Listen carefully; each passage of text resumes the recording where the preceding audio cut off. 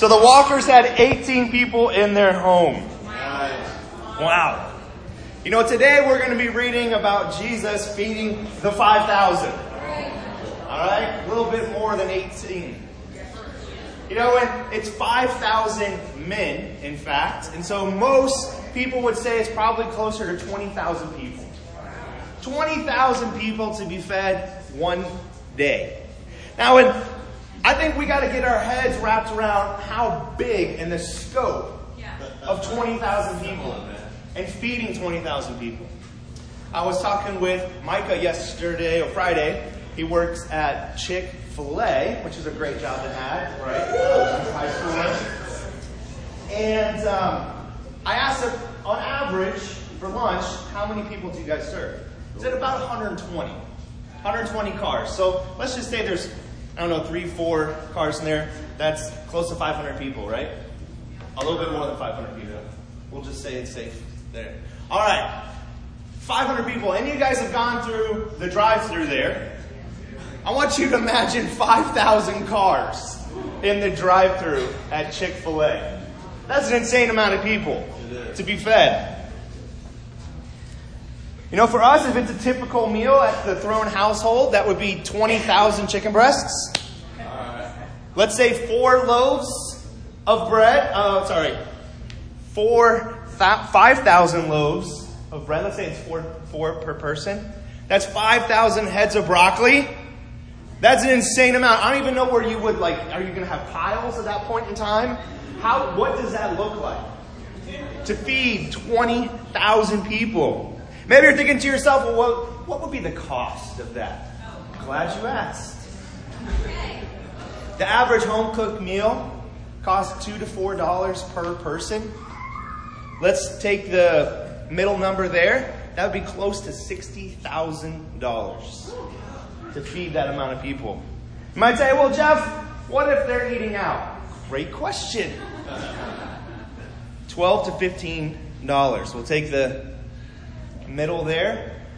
That is $260,000 to feed 20,000 people. And to top it off, they weren't even invited to eat. Imagine 20,000 people showing up at your door saying, feed me. You'd be like, what in the world is going on? That'd be like almost the whole festival that's happening down at the beachfront, at the waterfront, showing up at your house saying, we're a little bit hungry. What can you do for us? That's right. That's insane. That's a lot of people and a lot of food. You know, and then to add another layer to it, we know that Jesus was actually trying to take time with his disciples. He had just sent them off, and now they're coming back to basically share about what was it like for you, 2 at a time, to go preach the gospel. So he wanted to hear from them. He wanted to spend some quality time with his friends. And then to add on to that, we know that this is right after John the Baptist, his cousin, was killed. So Jesus is not really, prepared mentally to host 20,000 people. Let's go to John chapter 6. Jesus had 20,000 people show up on a bad day.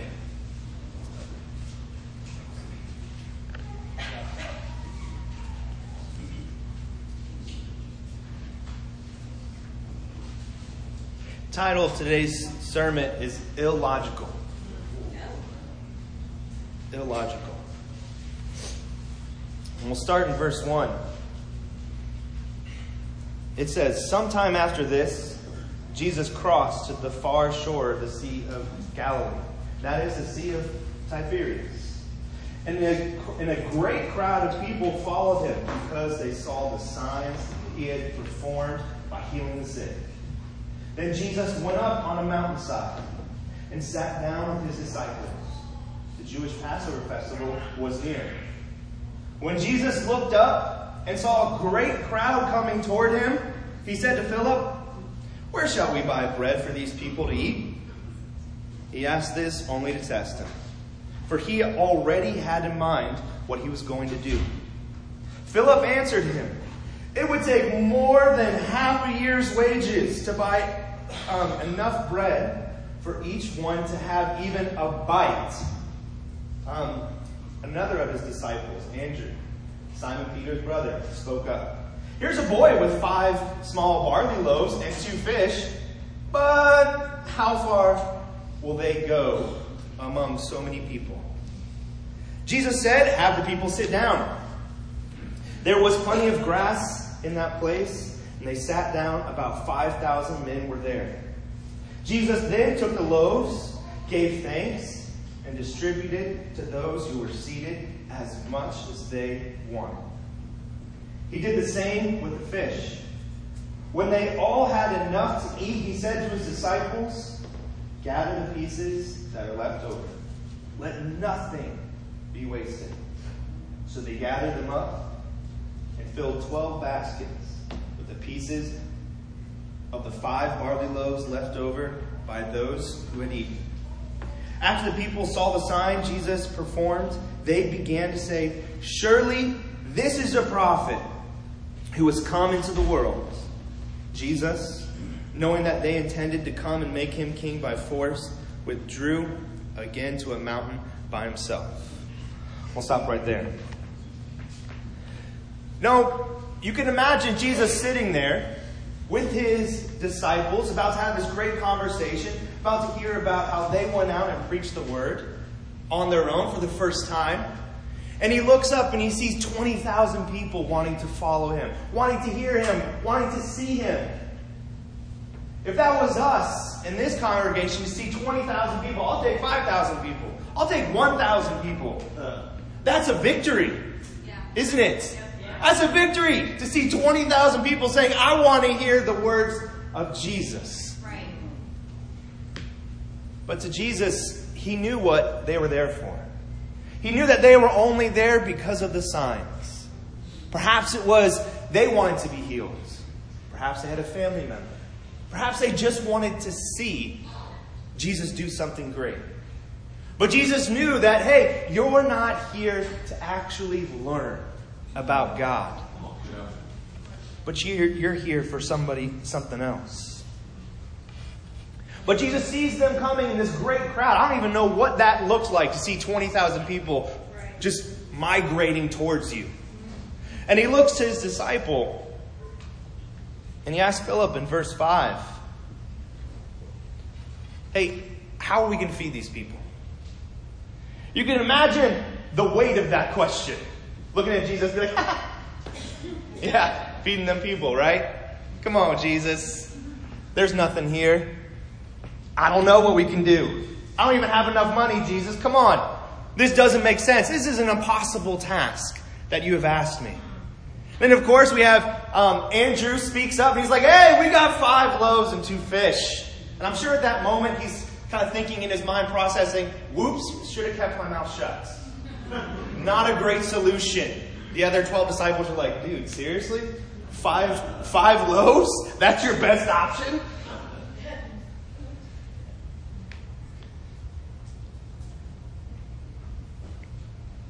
You know, both of them look at the problem saying, we don't have enough money. We don't have enough food. And we only got 5 loaves. That's 4,000 people per loaf. And that would have been a small little biscuit-sized loaf. I don't know how you would do that, dividing up little teeny pinches. You know, in verse 6, though, it says that Jesus asked this question of them to test them.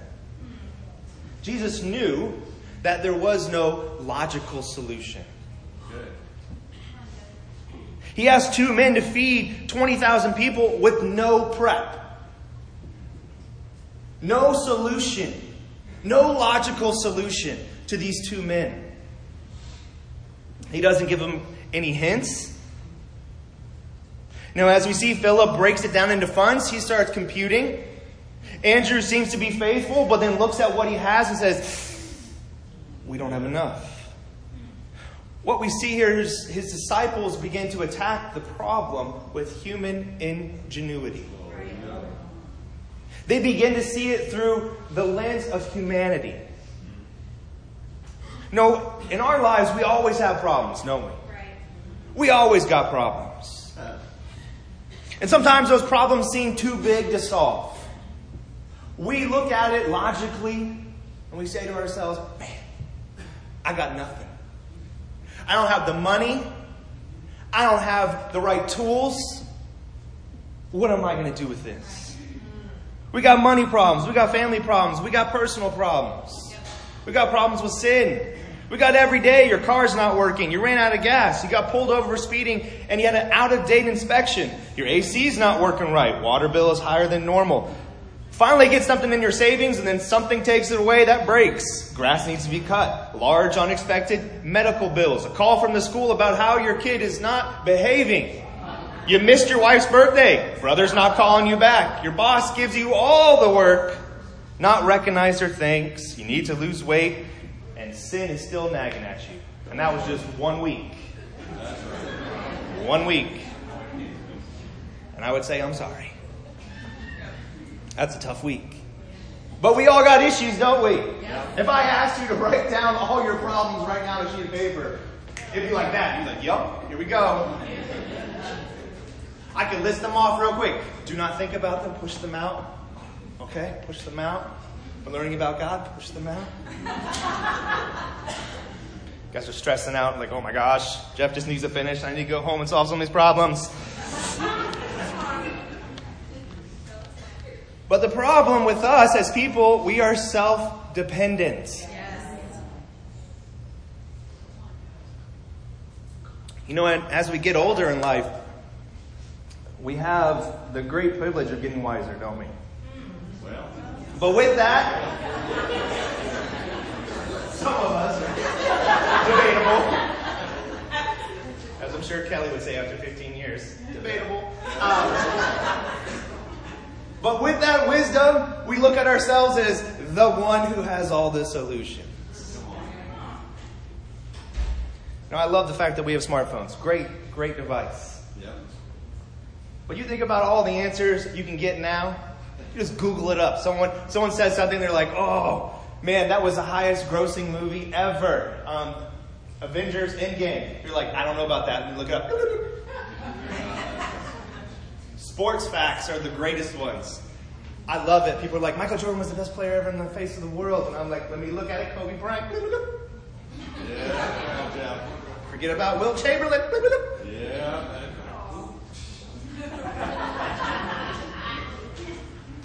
But you can Google anything. I mean, I like to work on cars, and when I get stumped, I just Google it. And somebody did it at some point in time. I just watched the video, and boom, I'm an expert. Right? We have so many answers within our hand or within our pocket.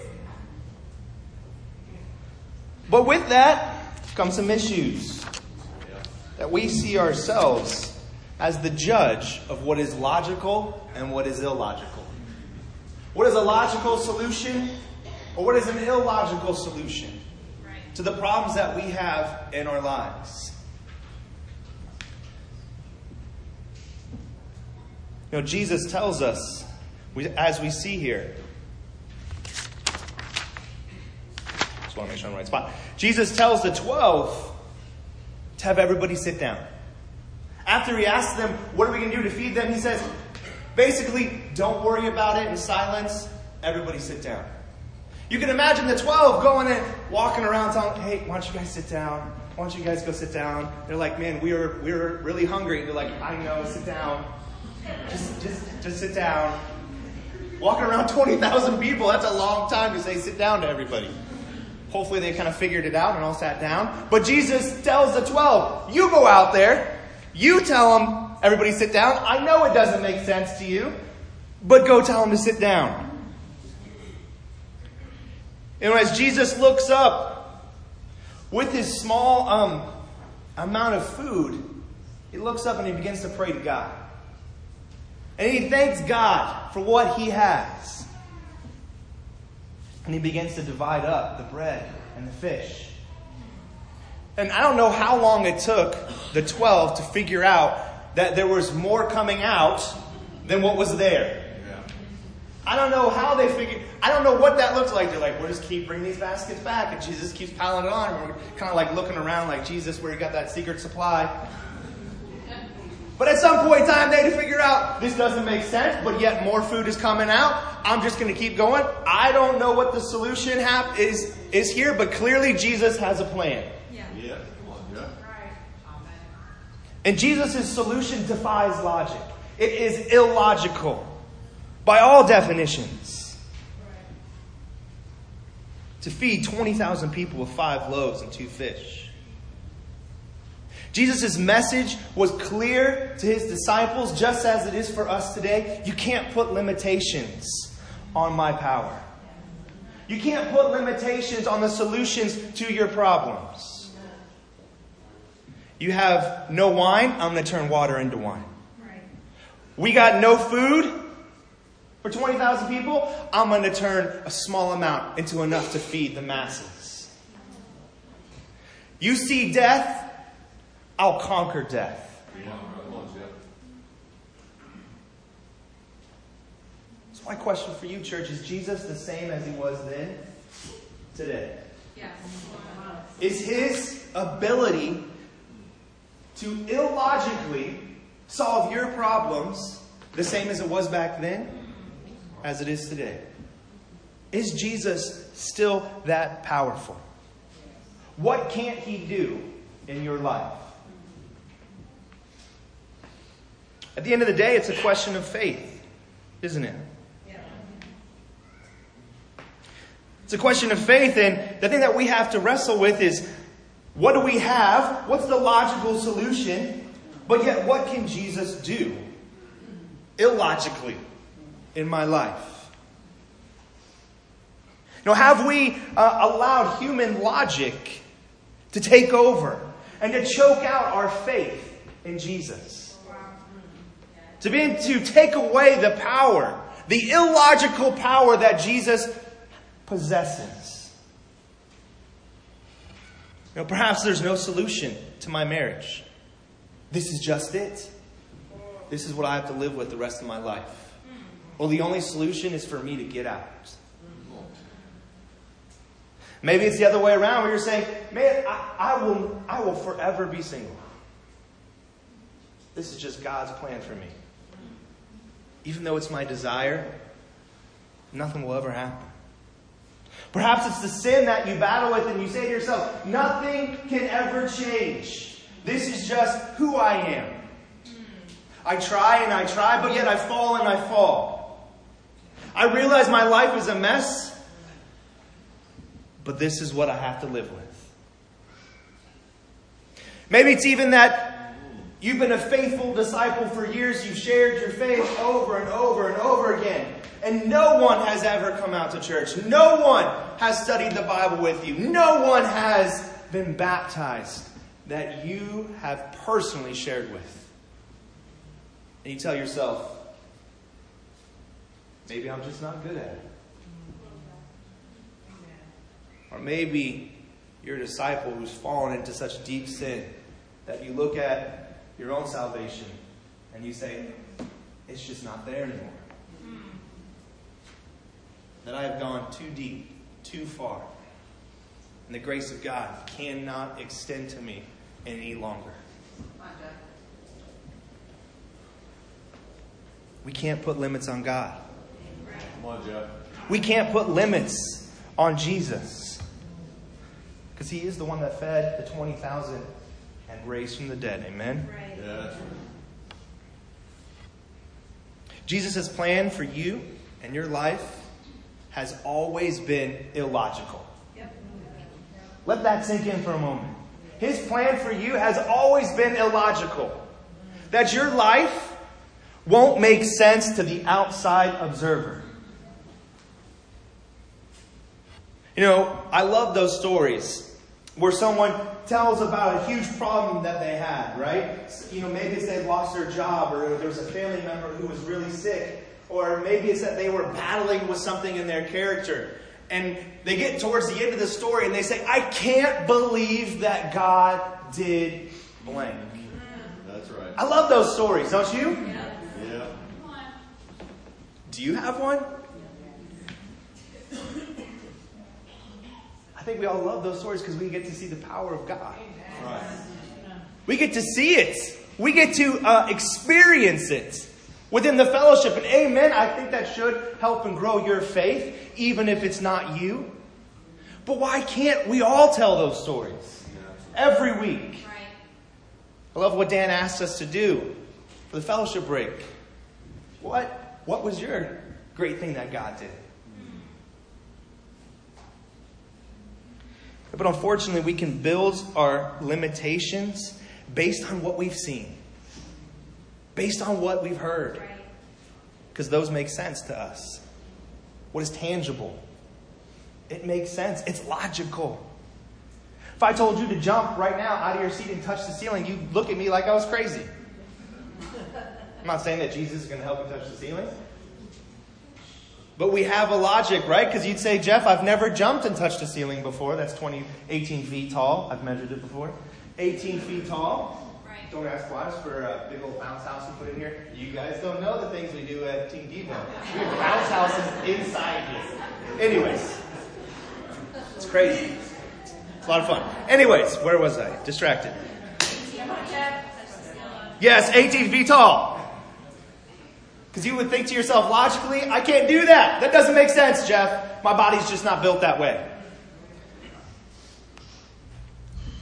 You know, for a while, and I know Ed has talked about this previously, for a while it was thought that a human being, could not run a mile in less than 4 minutes.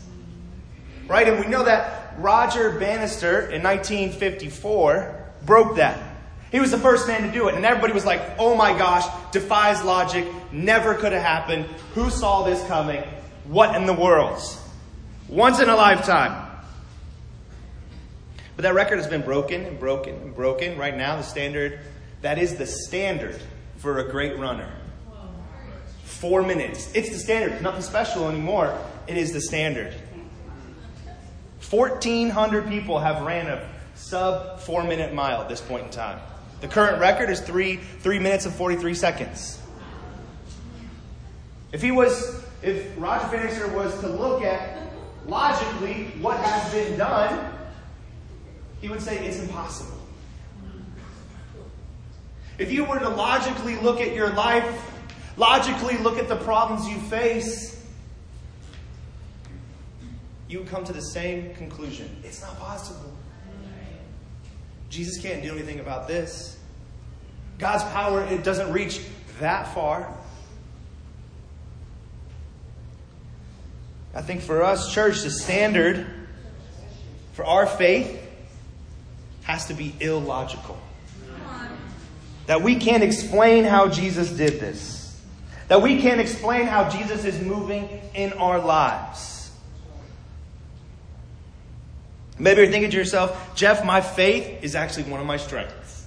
Amen for you. I appreciate that. Amen. I'm glad you're here in the fellowship. I hope that it just overflows and you can help others like myself. But I would say right now, honestly, I don't know if this is a strength of the congregation. Yeah. Come on, Jeff. Come on, Jeff. You know, as a church, I'm just going to give you an example here. As a church, we've been holding at 800 for a while as far as members go. It's baptized members in the Hampton Roads Church. You know, when I don't know about you, but when I come to church, sometimes everybody's late. Amen. So come here. Because when I'm here at 9 o'clock, I'm like, wow, we're shrinking. All right. Amen. Side note, distracted once again. Here we go. But when we show up for church, it's the majority of the same people. And no one stops time. Amen? You see where I'm going with this? We're getting older. Churches die as we get older. Literally and figuratively. Congregations die. Have we been looking for a logical solution? Have we put limits on our faith even here within our congregation? That we look at what's been done before. We look at, 1,000 is too much. 1,000 people, never going to happen because we've never been there before.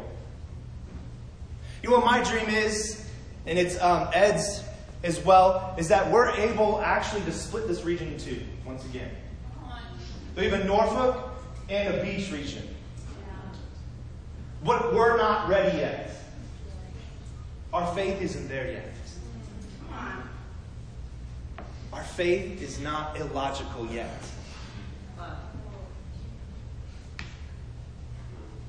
Why can't the Hampton Roads Church be an example that solves the racial tensions within our cities? Right. Come on, Joe. Have we put limitations on that? Why can't our church be the one that brings the solution for all the poor and needy in our communities? Come on, Joe. Why can't the Hampton Roads Church be the solution for the sin that wrecks and wreaks havoc in the lives of your neighbor, of your neighborhood, of your school, of your job? Why can't it be the solution? Have we put limitations on it? Have we put limitations not on these four walls, but on the power of God? The same one that fed the 20,000. The same God that raised Jesus from the dead. Have we put limitations on that power? In John chapter 12, it reads that Jesus says that we're going to do even greater things. It's from Jesus. Do we hold on to that? In verse 12, chapter 6, it says that the people had enough to eat. And more than that, they had 12 baskets full left over. Jesus gives more than they need. The solution isn't barely scraping by. In fact, he fills everyone and then gives them more. He tells the disciples, you didn't understand, and now each of you is walking out with one extra basket. Because you put limitations on my power. You looked for the logical solution. And now you got to walk around with this basket full of food, thinking to yourself, Jesus is the source of the illogical solutions. What Jesus gives today fills to overflowing. It meets the need, but not only that, it gives more, and not by the way that you thought, but by the third option. The illogical option. Jesus' plan for you was never for you just to get by, not for just one loaf, but for more than you can eat. For more than you can handle. To be filled to overflowing. But sometimes that's hard for us to see because we're worn down by sin, church. Come on, For Joe. myself, looking back over the years, as a young man into college and even early on in my own marriage, purity was an issue. Personal purity was an issue. And I'll be honest with you, church, I was worn down. I was worn down fighting. I was worn down feeling like there is no solution. I remember the conversation I had with Kelly was when it basically reached a point where I was completely defeated. I remember being able to say the words, I can't do it. Kelly looked at me and said, why can't God? And I was like, because He can't. I've been trying too hard. I put limitations on the power of God. Come on, Joe. I think for us, church, the sin that entangles us is what puts limitations on the power of God. And amen, I've been able to change since then. It's been almost 12 years, 10 years since I've been pure. So amen for that. But Jesus has a plan for your life. And no logical plan. Let's turn to Ephesians chapter 2 and we'll wrap things up. All right, church?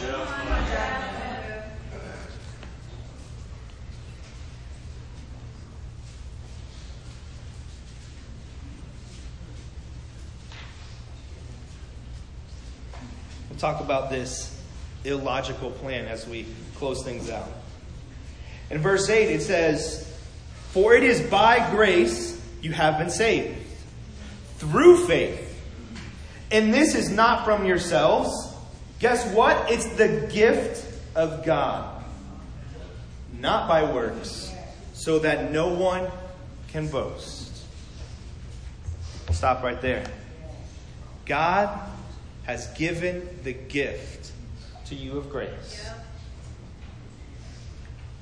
We look at our own problems and we try to solve them based on what we've seen and heard and what we feel like is logical. And we set limits to Jesus' power.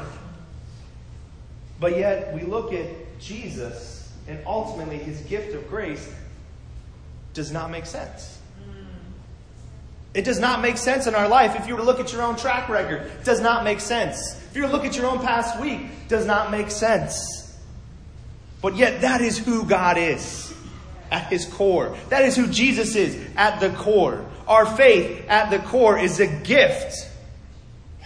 A gift that is overflowing, not by your works, but because of the love of Christ. The people were not fed by their works. They just showed up. They didn't even bring enough food. But yet Jesus, by his gift, was able and willing to feed them to overflowing.